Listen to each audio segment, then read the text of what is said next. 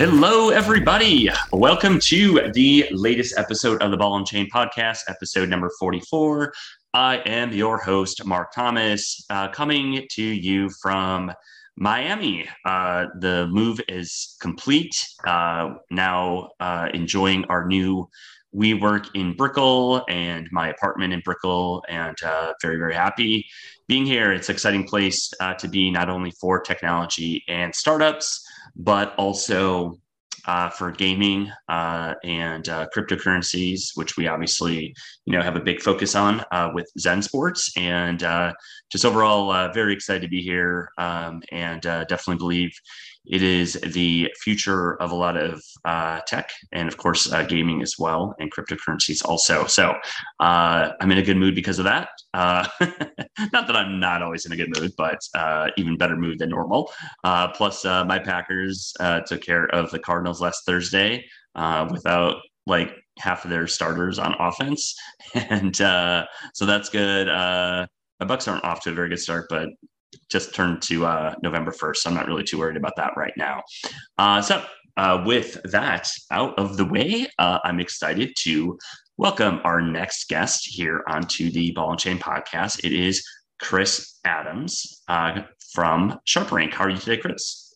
Hey, Mark. I'm doing great. Thanks for having me. Absolutely. So I'm really interested to talk to you today because I think this is a very interesting topic for a lot of folks within the sports betting and gaming space, and that is Sharps and Sharp Play and Sharp Action, which you obviously have a product in with SharpRank. And so just kind of everything to do with Sharps, I think, is going to be a very interesting topic for our audience. We do have a few Sharps that listen to this, and we have a lot of aspiring Sharps. And for those that don't, know what Sharps are those that, potentially have an advantage over traditional books with their play, or are able to be professional sports bettors, et cetera. And so I think it's pretty interesting, some of the things that you're working on. So why don't we start with that? Why don't we first start with what is SharpRank? What does your product do? Absolutely. Great place to start. So we are the industry's independent ratings agency. And the concept really stemmed from driving home from the beach with one of my partners about a year and a half ago, and hearing a commercial with somebody who came on and I guess bought airtime and took that opportunity to say, "Oh, I'm Johnny Big Bags and I'm 1,001 against the spread, and if you call, you're guaranteed to win money," and this, that, and the other thing. And my background is in investment banking, and I was sitting there listening to that infomercial and thinking I couldn't do any component of what this person's doing publicly on the radio right now. I couldn't make claims that were seemingly statistically impossible. I could not guarantee people money, and I certainly couldn't do it in a public forum. So with a record of it. So my partner and I started thinking about, okay, well, I'm sure there's some sort of oversight here. There has to be. The equivalent of what we do exists in every market, whether that's Morningstar or Carfax, all the way down to Princeton Review. There is always that independent oversight that allows the market to expand responsibly.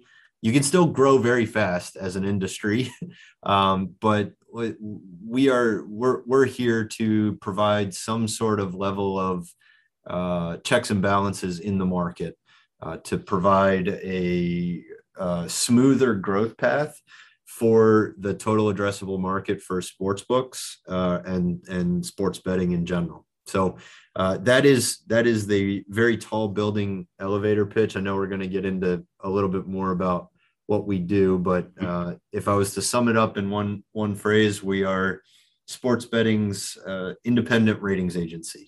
So the next logical question after that is the product geared towards sports books to help them identify sharp play and sharp bettors within their platforms, or is it to help people, consumers and patrons, get better at betting on sports, or both? It's a little bit of both. So we have a direct to consumer platform, which is our mobile app, which is where the consumer can find validated sources of information. We're not out there picking fights with, the people who might be really good at marketing and sales and maybe not sports betting. We're not out there picking a fight with those people. They have their own path, and what we can provide to the consumer is a verified source of information, much like a photo and a photo negative. The consumer can make their own designation to what it means to not be listed on our platform, much like a fund that doesn't have a Morningstar rating.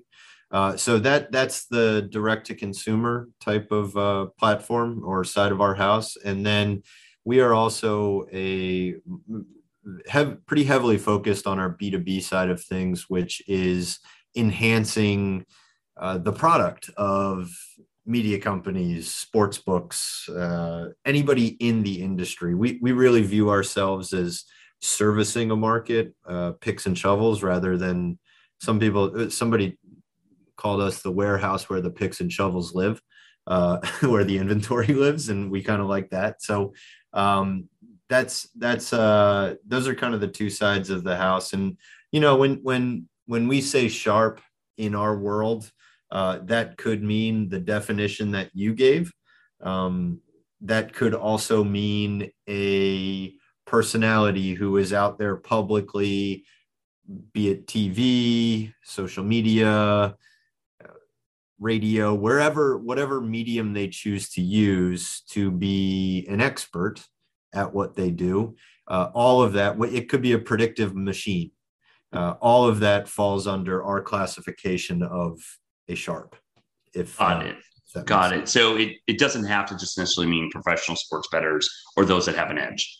No, not necessarily. Now, there are plenty of them who use us as a really similar to like a blue check mark on Twitter, right? Like there is a sense of, hey, I'm not associated with those snake oil salesmen out in the market. I am good, bad, or indifferent. I've always been very honest and transparent about what I'm doing here. Mm. And this allows me a platform to stand next to some of the other, rubber stamp big companies in the industry that, the Gannett's and Sports Illustrateds and Champion Gamings and Football Outsiders of the world, all those folks that we're the ratings provider for.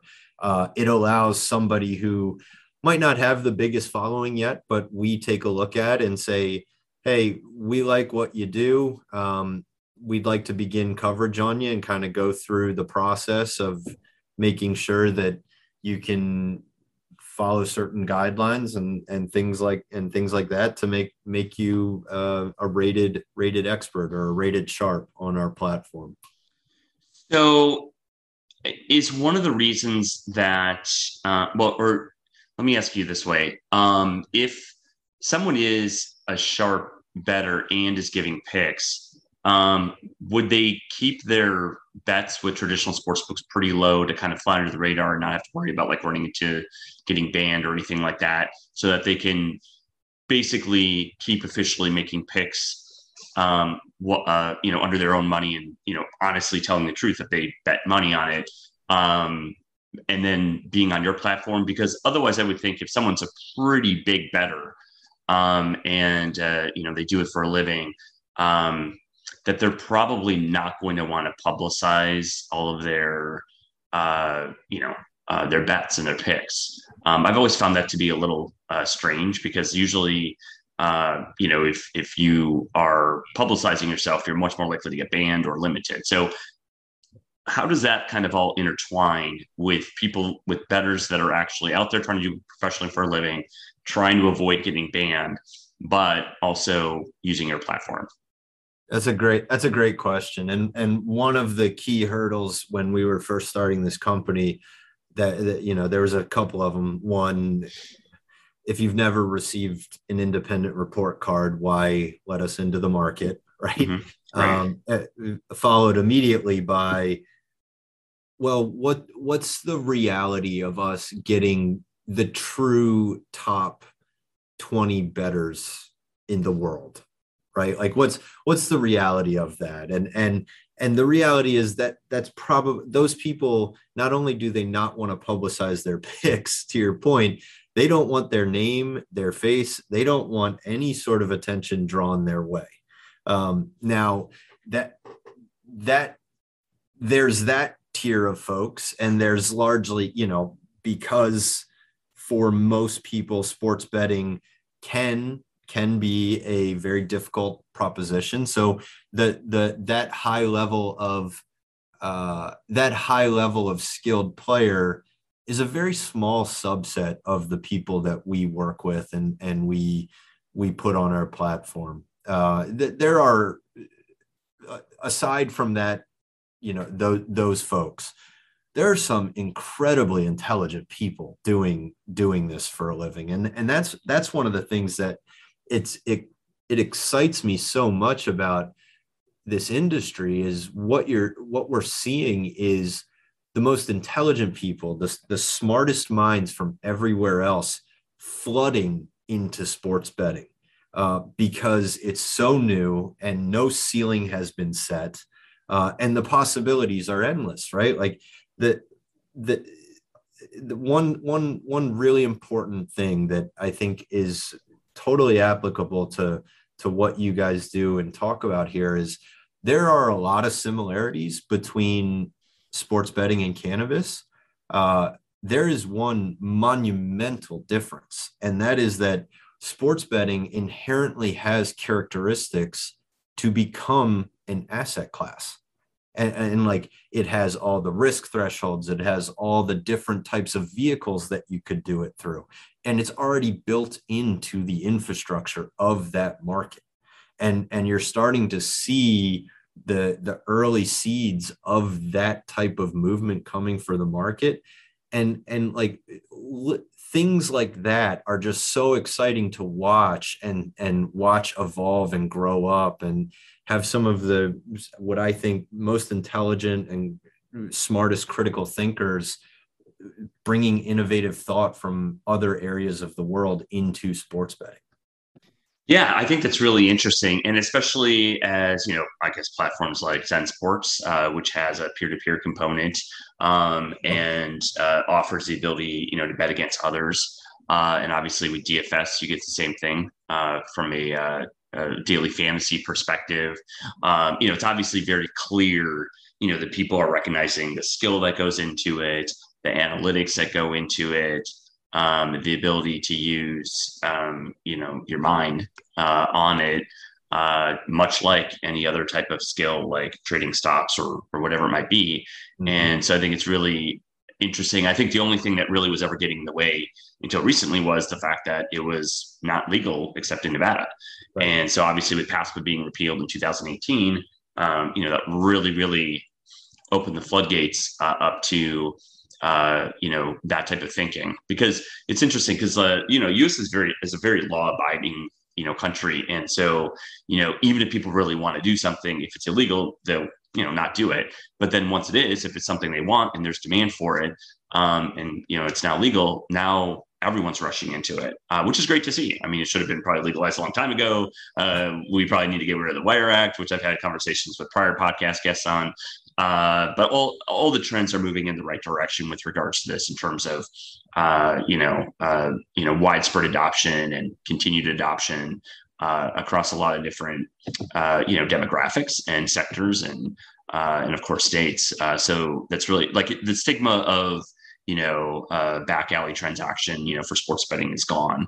And now it's looked at as not only a form of entertainment, but also a potential form of skill. Which is really cool. So it makes sense what you said, right? That some sharps, for whatever reason, maybe they have limited cash flow, maybe they just prefer the business side of things. Maybe they don't have the time, or maybe they're in a state where it's not even legal to bet. For whatever reason, they may just want to provide that information, paid or free, to their network, and so I could definitely see that group utilizing a platform.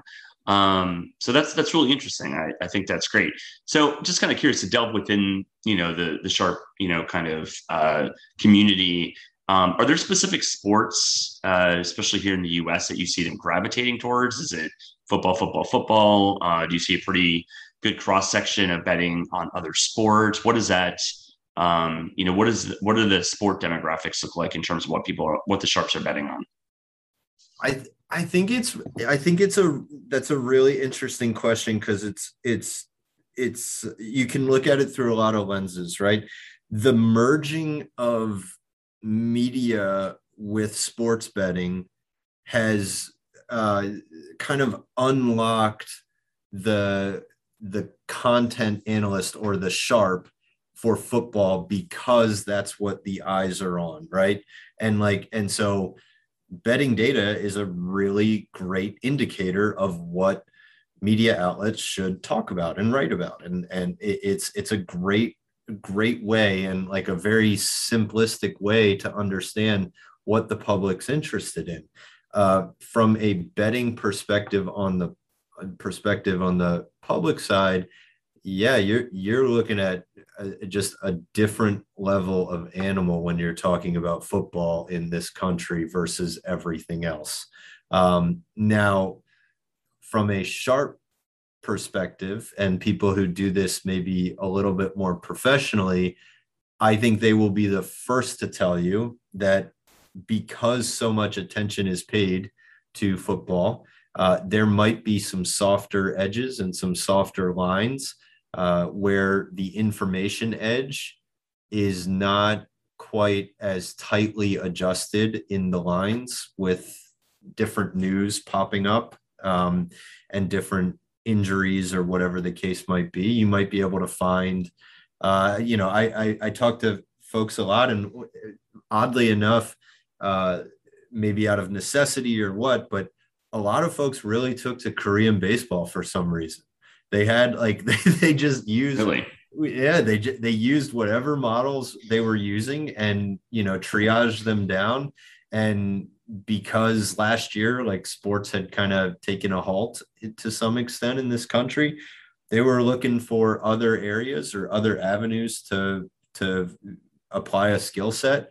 They found something that worked, and they've since stuck with it. So I think sharp bettors look for advantageous opportunities regardless of which sport that necessarily falls under. But because of those merging of industries, because of the public's, in this country, again, overwhelming want for football at college and NFL levels, it's just become so pervasive that it's just a beast of a different level. So I think you see a ton of football, and then on a sharp level, it's a little bit more evenly dispersed, I would say. Yeah, we've had a couple of people on the pod that are baseball bettors, and they've got their models going, and they just feel more comfortable with that. And others that just do over under with the NBA and stuff like that. So it's pretty interesting to see. And people just tend to find their groove and get good at one or the other sports, and then go from there. So then let's say you have kind of a sharp in training or a sharp in waiting in terms of somebody who's pretty good at betting on sports, but maybe they are only, I don't know, picking 51 or 52% against spread to kind of break even. What do you recommend? I mean, is it just start using Sharp Rank and they can become a sharp themselves, or how do you recommend that they get to that next level? Yeah, no, so I guess I'll answer that. So from our angle, we're positioning ourselves, and we based on the partnerships we have, we really are trying to be and are that market institution. So we will keep an eye on a lot of people and watch how they interact publicly. The skill side of things is almost secondary to how they interact publicly.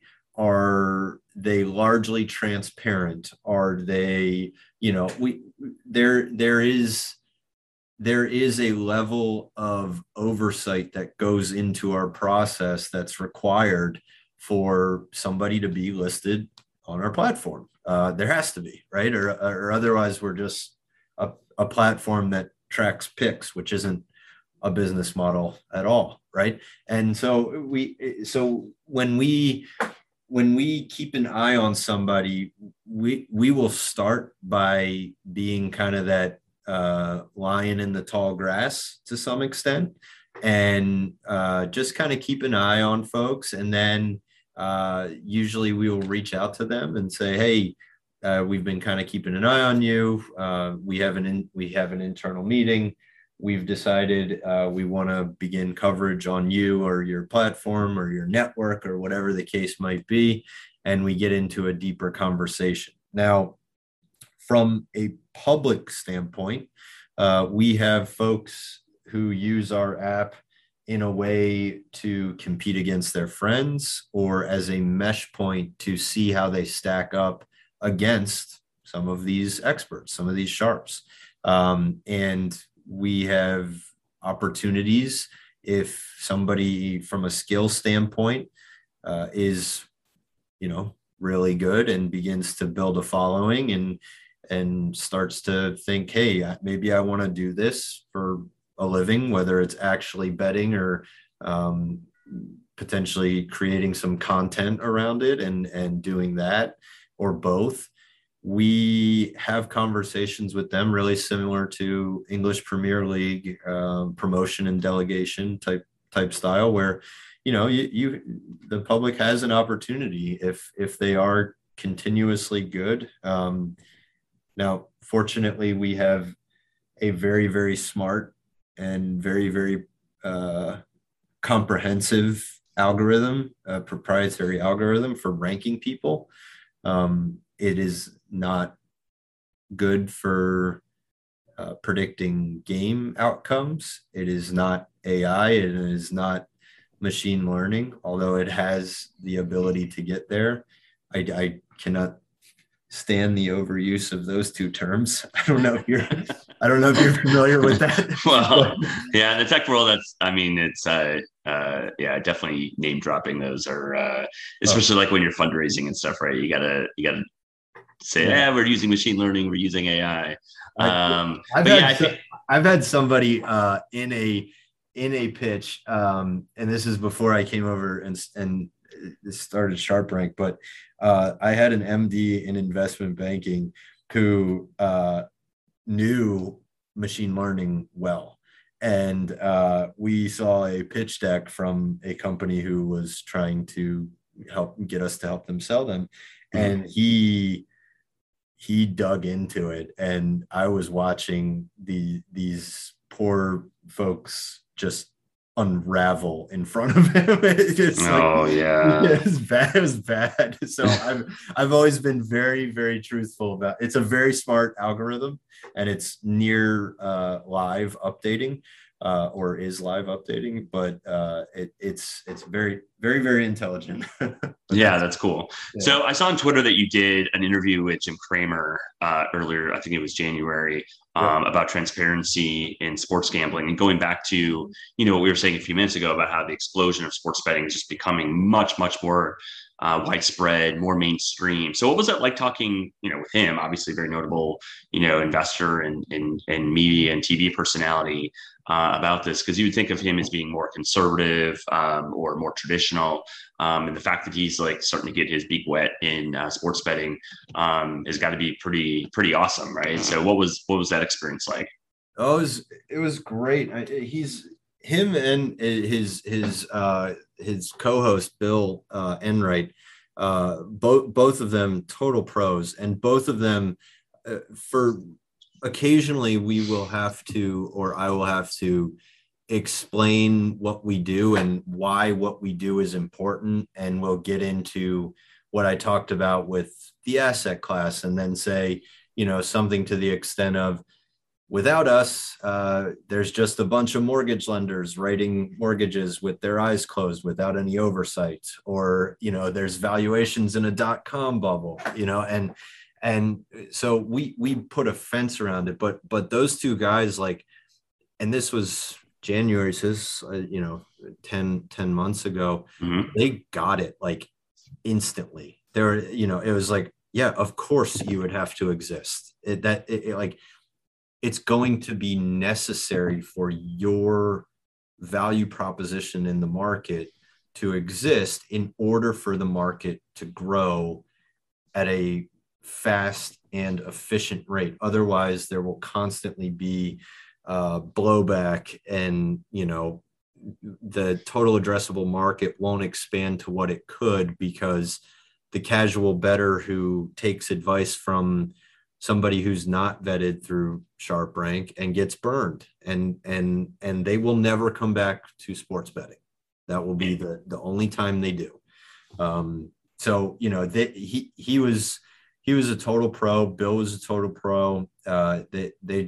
They got it immediately, which was, for me, like, an incredible experience. Like, Right. you always think, like, yeah, I think this is a really cool concept, but to have someone, that intelligent and that smart, Bill and Jim alike, to kind of say, this is a really great concept, this is a really great idea.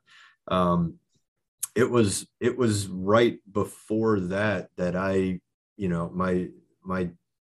my parents basically told me, like, hey, do one or the other, or you're going to fail at both. And I walked away from a really nice paying investment banking job about 2 weeks before our first kid was born. So Nice. Fairly polarizing, depending on who you ask on which side of the family. But that was a really nice, like, stamp of reassurance there, for sure.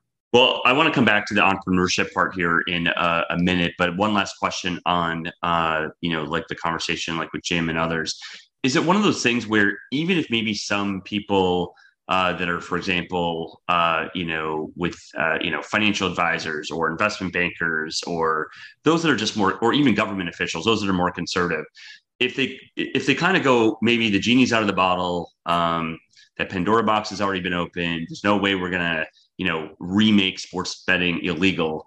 It's here to stay. Why not create some standards around it? And maybe that's why they start to embrace it. Like, maybe they just, and I don't know, specifically about Jim or whatnot, but, just in general, do you maybe see those that are apprehensive that we have legalized sports betting go, hey, you know what, there's just I'm not going to win that battle at this point, trying to, remake it illegal. The Supreme Court's already ruled on it that it can't be.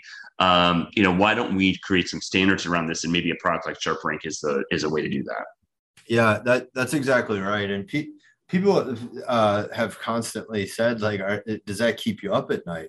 And like, not at all. That reinforces our market position. Like, that's a great opportunity for us to be a part of. So yeah, I do think, and that's one way for us to kind of approach this is, say, hey, we'd maybe a state who is hesitant, or certain areas of the country who might be hesitant, let us help kind of facilitate the responsible gaming aspect of it, and help us weed out, or help you weed out the information that is coming from unreliable sources of information.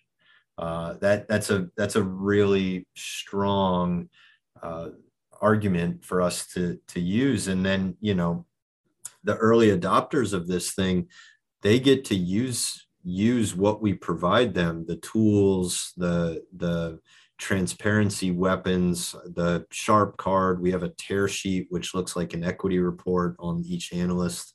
They get to use that ahead of competitors, which, you're either going to be right on top of a wave, or you're going to be at the bottom, letting it crash on your head.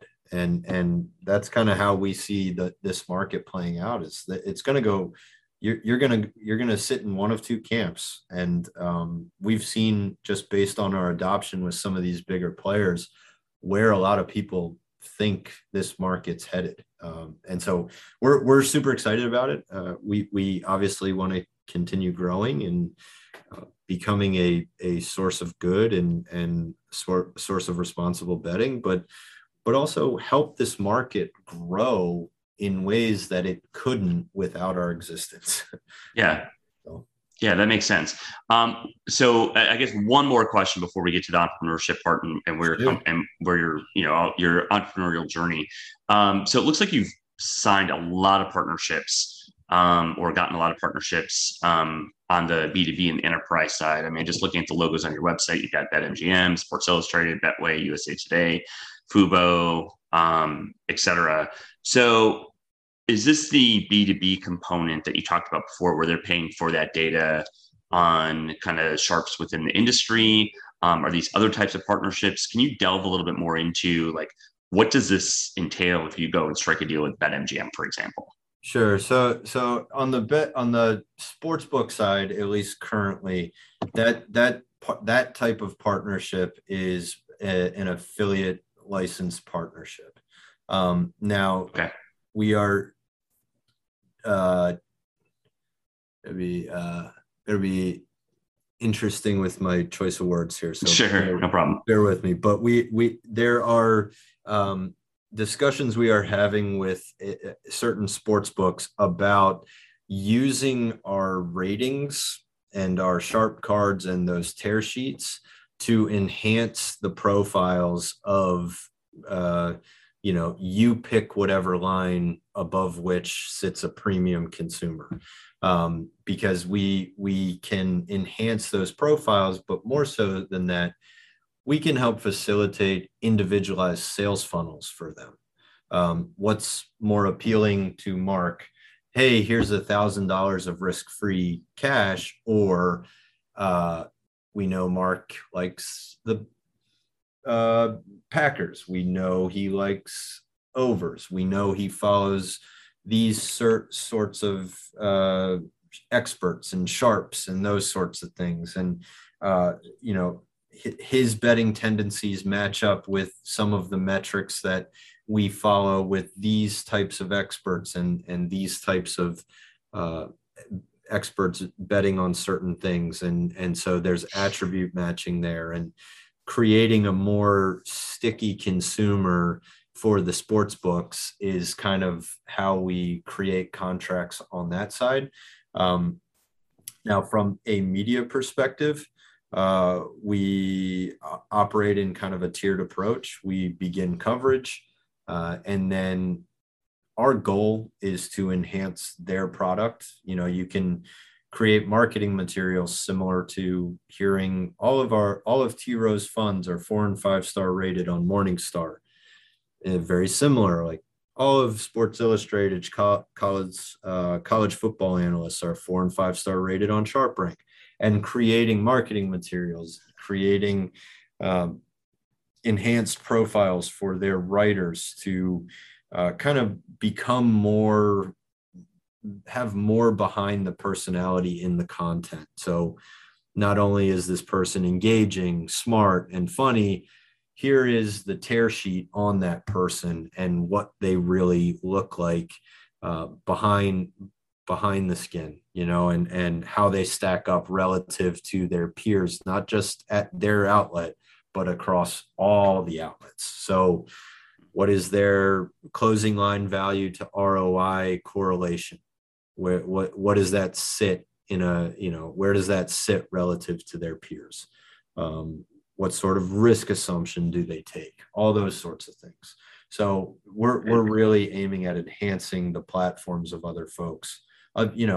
Mark, a peer-to-peer betting platform is a perfect example, right? Like I should know that the person I'm communicating with is not IBM Watson, right? Right. Like, and so our platform like validates that, right? And says like, okay, this is an independent third party telling me that yeah, this person's 10-0 when they pick the Bills, but overall they're a, a 4-star expert or an amateur gold or silver, or whatever the case might be. So it should facilitate more and more openness to those types of interactions.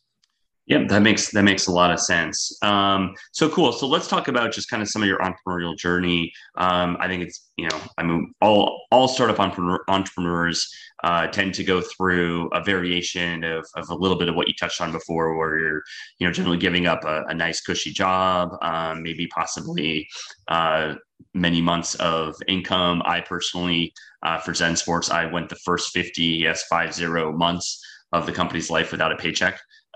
Before I finally started taking a small one last December of 2020, and definitely left a nice job, to do so. And so, you just mentioned that you left obviously a great job within investment banking. You're having, your family's having a newborn.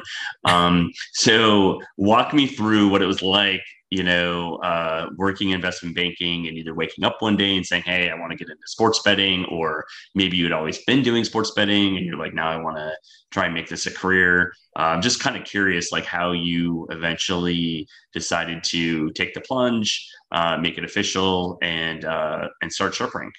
Yeah, great question, because this is a question I ask a lot of people as well, because I'm fascinated by it, right? Very few people in this industry's path to sports betting has been a linear organic growth, right? Most people have had to come from other places because of how quickly it's expanding. And so my story, out of college, I started doing working at a company that did M&A for professional and semi-professional sports franchises. So selling helping facilitate sales of English Premier League teams, or NBA shares of NBA franchise shares, et cetera.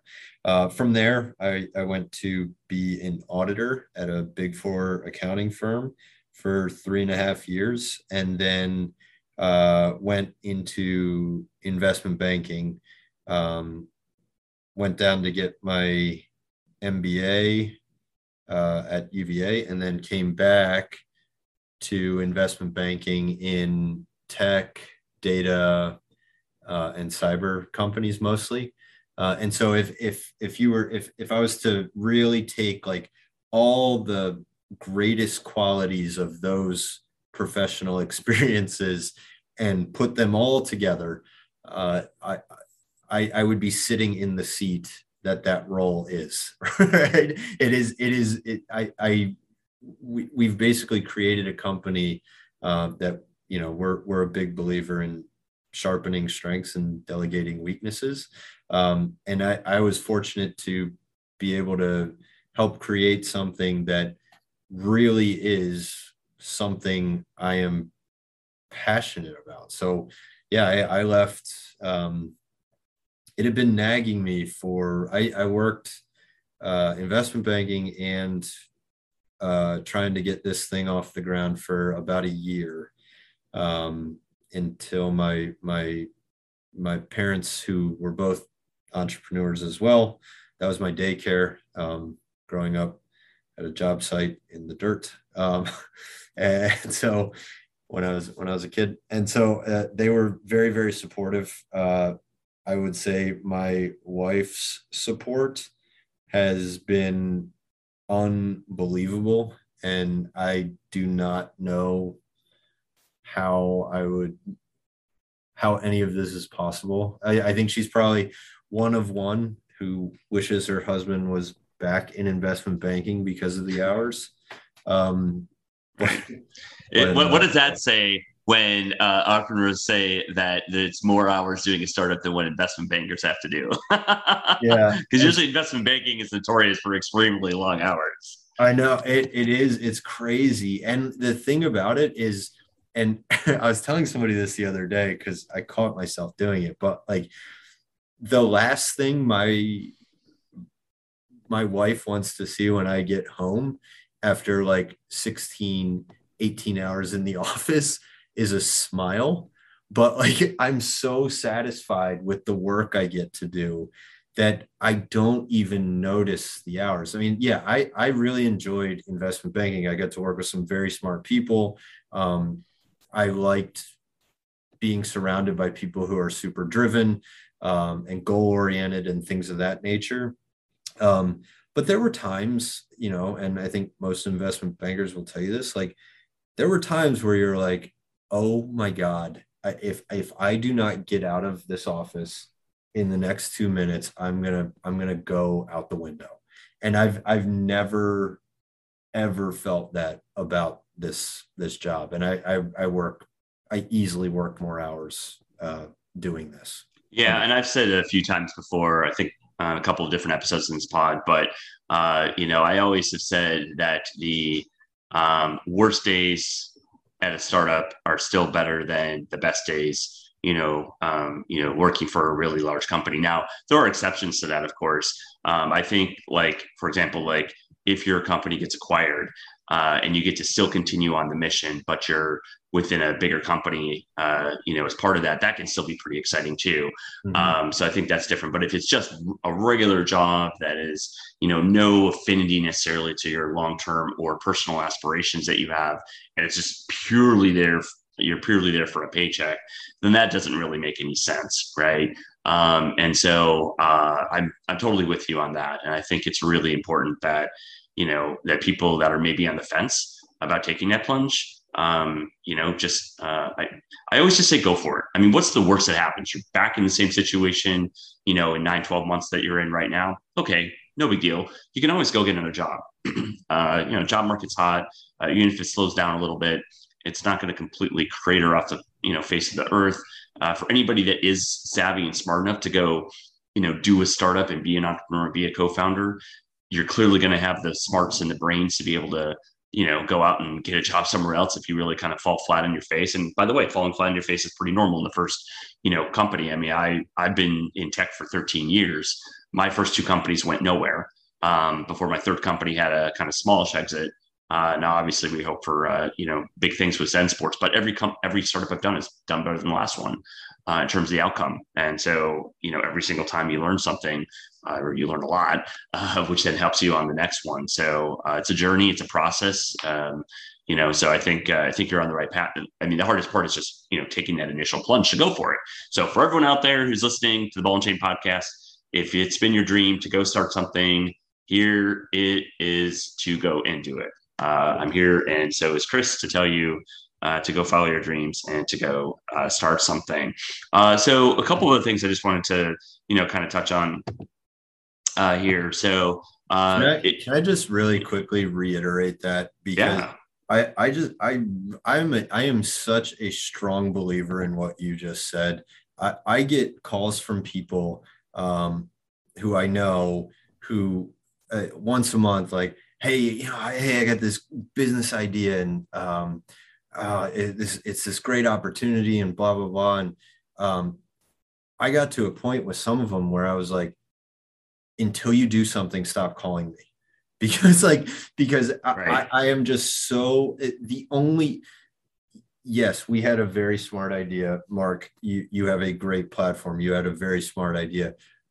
The difference between us and somebody who hasn't started something yet is literally just starting something. It's literally just taking the action. And like, I always think of it as like that scene in Indiana Jones where he's got to just take that step and just assume that there's going to be footing when he's Mm-hmm. over that huge cavern. Oh, that's a Like, great analogy. Love that movie too, by the way. just go, just do it. And Mark's exactly right. Like, if you like, you can always trade it in for your misery, right? Like if you're if you're miserable now and you're not actively trying to do that, then what's the worst that could happen here? And I'm such a big believer in that, because it changed my perspective on life.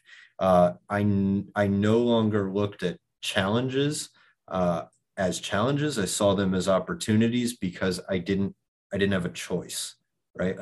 There was no choice. I couldn't view them as like, oh, well, I guess that's just the way it is. It's so mentally engaging and expanding to start something. So yes, please jump. I mean, don't, come back at me with a terrible attitude if it doesn't work out, but jump, please. The world needs people who take that leap of faith. Yeah, Mark Fisher, one of the top VCs out there, has always had a saying for quite a long time: JFDI, just fucking do it. Yeah. And it goes for everything in life too, not just starting a startup, but everything, right? If it's you're on the fence about hiring somebody, just do it. If you feel like they're a good fit. If you're on the fence about possibly leaving your job to go start something, just do it, right? And I think so many times it's the paralysis by analysis situation where people just way overthink it. And I'm not saying certain things shouldn't require some more thought, because certainly they should. But when you get to the point where you can't stop second guessing yourself and you end up doing nothing, usually you end up in a worse spot, because you're almost between two choices, and that ends up being worse. So I think that's the lesson for the day for everyone in the podcast. JFDI, just fucking do it. So tell me about this Campus Captain program. We're going to wrap up with this. So you recently launched this Campus Captain program. Tell our audience what it is, because I have absolutely zero idea. Sure. Yeah, no problem. So a lot of people will probably view this as some sort of a brand ambassador program. We view it as an opportunity for kids at universities, at schools, to build their own business. They have a compensation structure that pays them in either cash or their choice of cryptocurrency. And through doing that, they can do whatever they want to get out there, get friends on the platform. We're at like 35 campuses across the country. And, I think what's been really interesting, we have one kid, one of the first kids who we interviewed and came on board, he's crushing it, and he graduates in May, and he's put me in a position where I have to consider bringing him on full time. Like he's that good, he's that talented, and so it's really an opportunity if you're interested as a campus, as somebody on campus at a university. Getting into sports is difficult. Getting into sports betting is difficult. It's a great way to put something in your resume that says, with tangible results, can say, I basically ran a sales team on my own. I basically created a business and used creative thinking and creative concepts to get so much traffic and so many app downloads, and here's the proof. So it's really been a really great program for us. We've identified just some super talented kids, and it's been fascinating. Nice. And it says that you also compensate in the form of crypto. Is that just for the Campus Captain program, or is it also for your regular employees and or contractors that you have? Oh boy, I sure hope none of my employees hear this. No, that is just for Campus Captains. Why can't they hear it? It's just for Campus Captains for the time being. Why, your employees will want to get paid in crypto? Is that why? Yes. Yeah. Yes. And for us, it's not, we found a platform that helps us with it to mitigate us holding the risk on the balance sheet type stuff. So for us, it's more of, I don't know, I've been a big fan of behavioral economics and like psychological, my study was game theory. And so seeing like hey, do these kids, do these students actually assume the risk that's offered to them? Or is that just a marketing tactic to get them to apply? But when push comes to shove, they'll take the cash. And it's just been really interesting to follow, like who's doing what. I mean, they can use a mix, right? They can say, I want X percent in cash and X in this cryptocurrency, et cetera. But it's been really interesting for me because I like to try to the best of my ability, keep a pulse on that group of kids, because at that age and over the next 5, 6, 7, 8 years, they move squarely into our target demographic. And so if that interest is super high on cryptocurrency, we find other ways to incorporate it in what we're doing. And there's a million use cases with what we do, how we service the market, and how those types of currencies or tokens could be used. So yeah, it's been really, really, really fascinating for me to watch. Well, and look, I mean, you probably saw that Sacramento Kings, what was it, last year or earlier this year, said that they're going to be offering the ability to pay in, salaries of players or even anybody on the team, on the team's payroll can get paid now in crypto. I think the Panthers might also be doing it too. And obviously other, platforms and products like Kraken, which is a trading platform for crypto, they offer the ability to get paid in Bitcoin and other cryptocurrencies. So it's not that unusual. And, with the right legal agreements and structures, those can be risks borne by the employees if they so choose. I mean, being a startup is the time to do it, right? So, if you're Coca-Cola, sorry to pick on Coca-Cola, but you're probably not going to be offering that because you just don't want to muddy in those waters. But, if you're in the cutting edge of technology and you deal in crypto like we do, it's just part of your company's DNA, right? And so in that case, we have not yet offered the ability to get paid in crypto. Just from an administrative standpoint, I've got enough on my plate. I need simplicity in pressing a couple buttons to run payroll. But as we grow and get a little bit more infrastructure on the HR side, we would definitely like to be able to offer that option too. We have offered bonuses in our sports tokens from time to time to employees and contractors, as a form of currency. So I think that's very cool. Yeah, and I think it's a good way to eat your own dog food. I'm a cat person, so I guess eat your own cat food. But I definitely, I see that being part of the future, especially stable coins, right? To being able to have direct deposits on stable coins is, I'm sure, coming in the next 3 to 5 years. So yeah, all very, very cool stuff. Well, listen, Chris, we're almost out of time here. You've been awesome guest, super interesting what you're building. Really love it. I think our listeners are going to love hearing, your story and the story of SharpRank. How can people go check you out on social or online? Yeah, we're live in both app stores. So if you are interested in checking out the platform in a mobile app fashion, we're on both of theirs, both of those stores. And then sharprank.com is the website, which is just a holding page while we continue to finalize a few tweaks behind it. And then from there on social, I think it's at SharpRank or at @sharp_rank. I try very hard to keep myself off of social media as much as possible. But yeah. I saw you weren't on Twitter. I was like, oh, okay.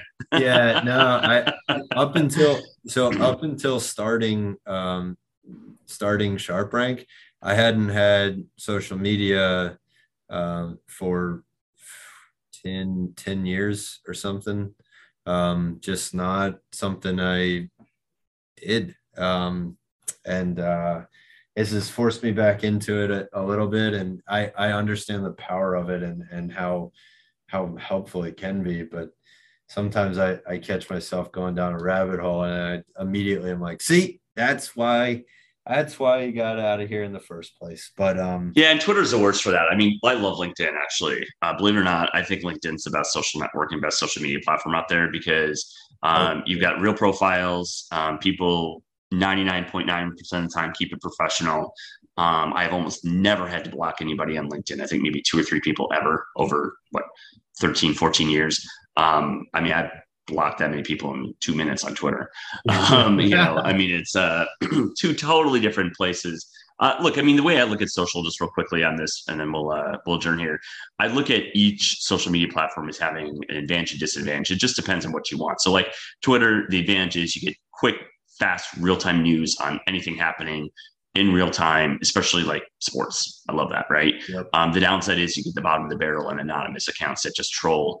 And so you got to be really good at blocking, muting, all that kind of stuff. You got to be very proactive, if you will. LinkedIn, maybe you probably don't get quite so good, juicy news or anything like that, but you get people who are very professional. It's great as a directory and finding people and reaching out to them, keeping track of company, goings on and people goings on. And Facebook I use for photos, and I'm not on Instagram, so and I'm not on TikTok. So that's kind of how I look at it. But yeah, I mean, obviously, you got to be careful, but totally understand that point of view. That's definitely where we see our biggest following, and where we're probably the most active is on LinkedIn, just because we're a market institution, and so there has to be a place for that on LinkedIn. And I think people really respond well to it because it's so different than what they've seen in their news feeds over the past prior to sports betting getting repealed. So that's for us. I think that's probably where, if I had to choose one, that's probably where I would spend most of my time.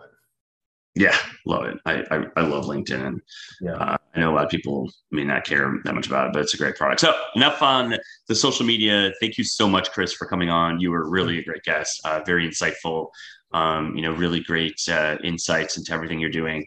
I'm wishing you absolutely nothing but the best of luck moving forward with Sharp Rank. Thanks again for joining.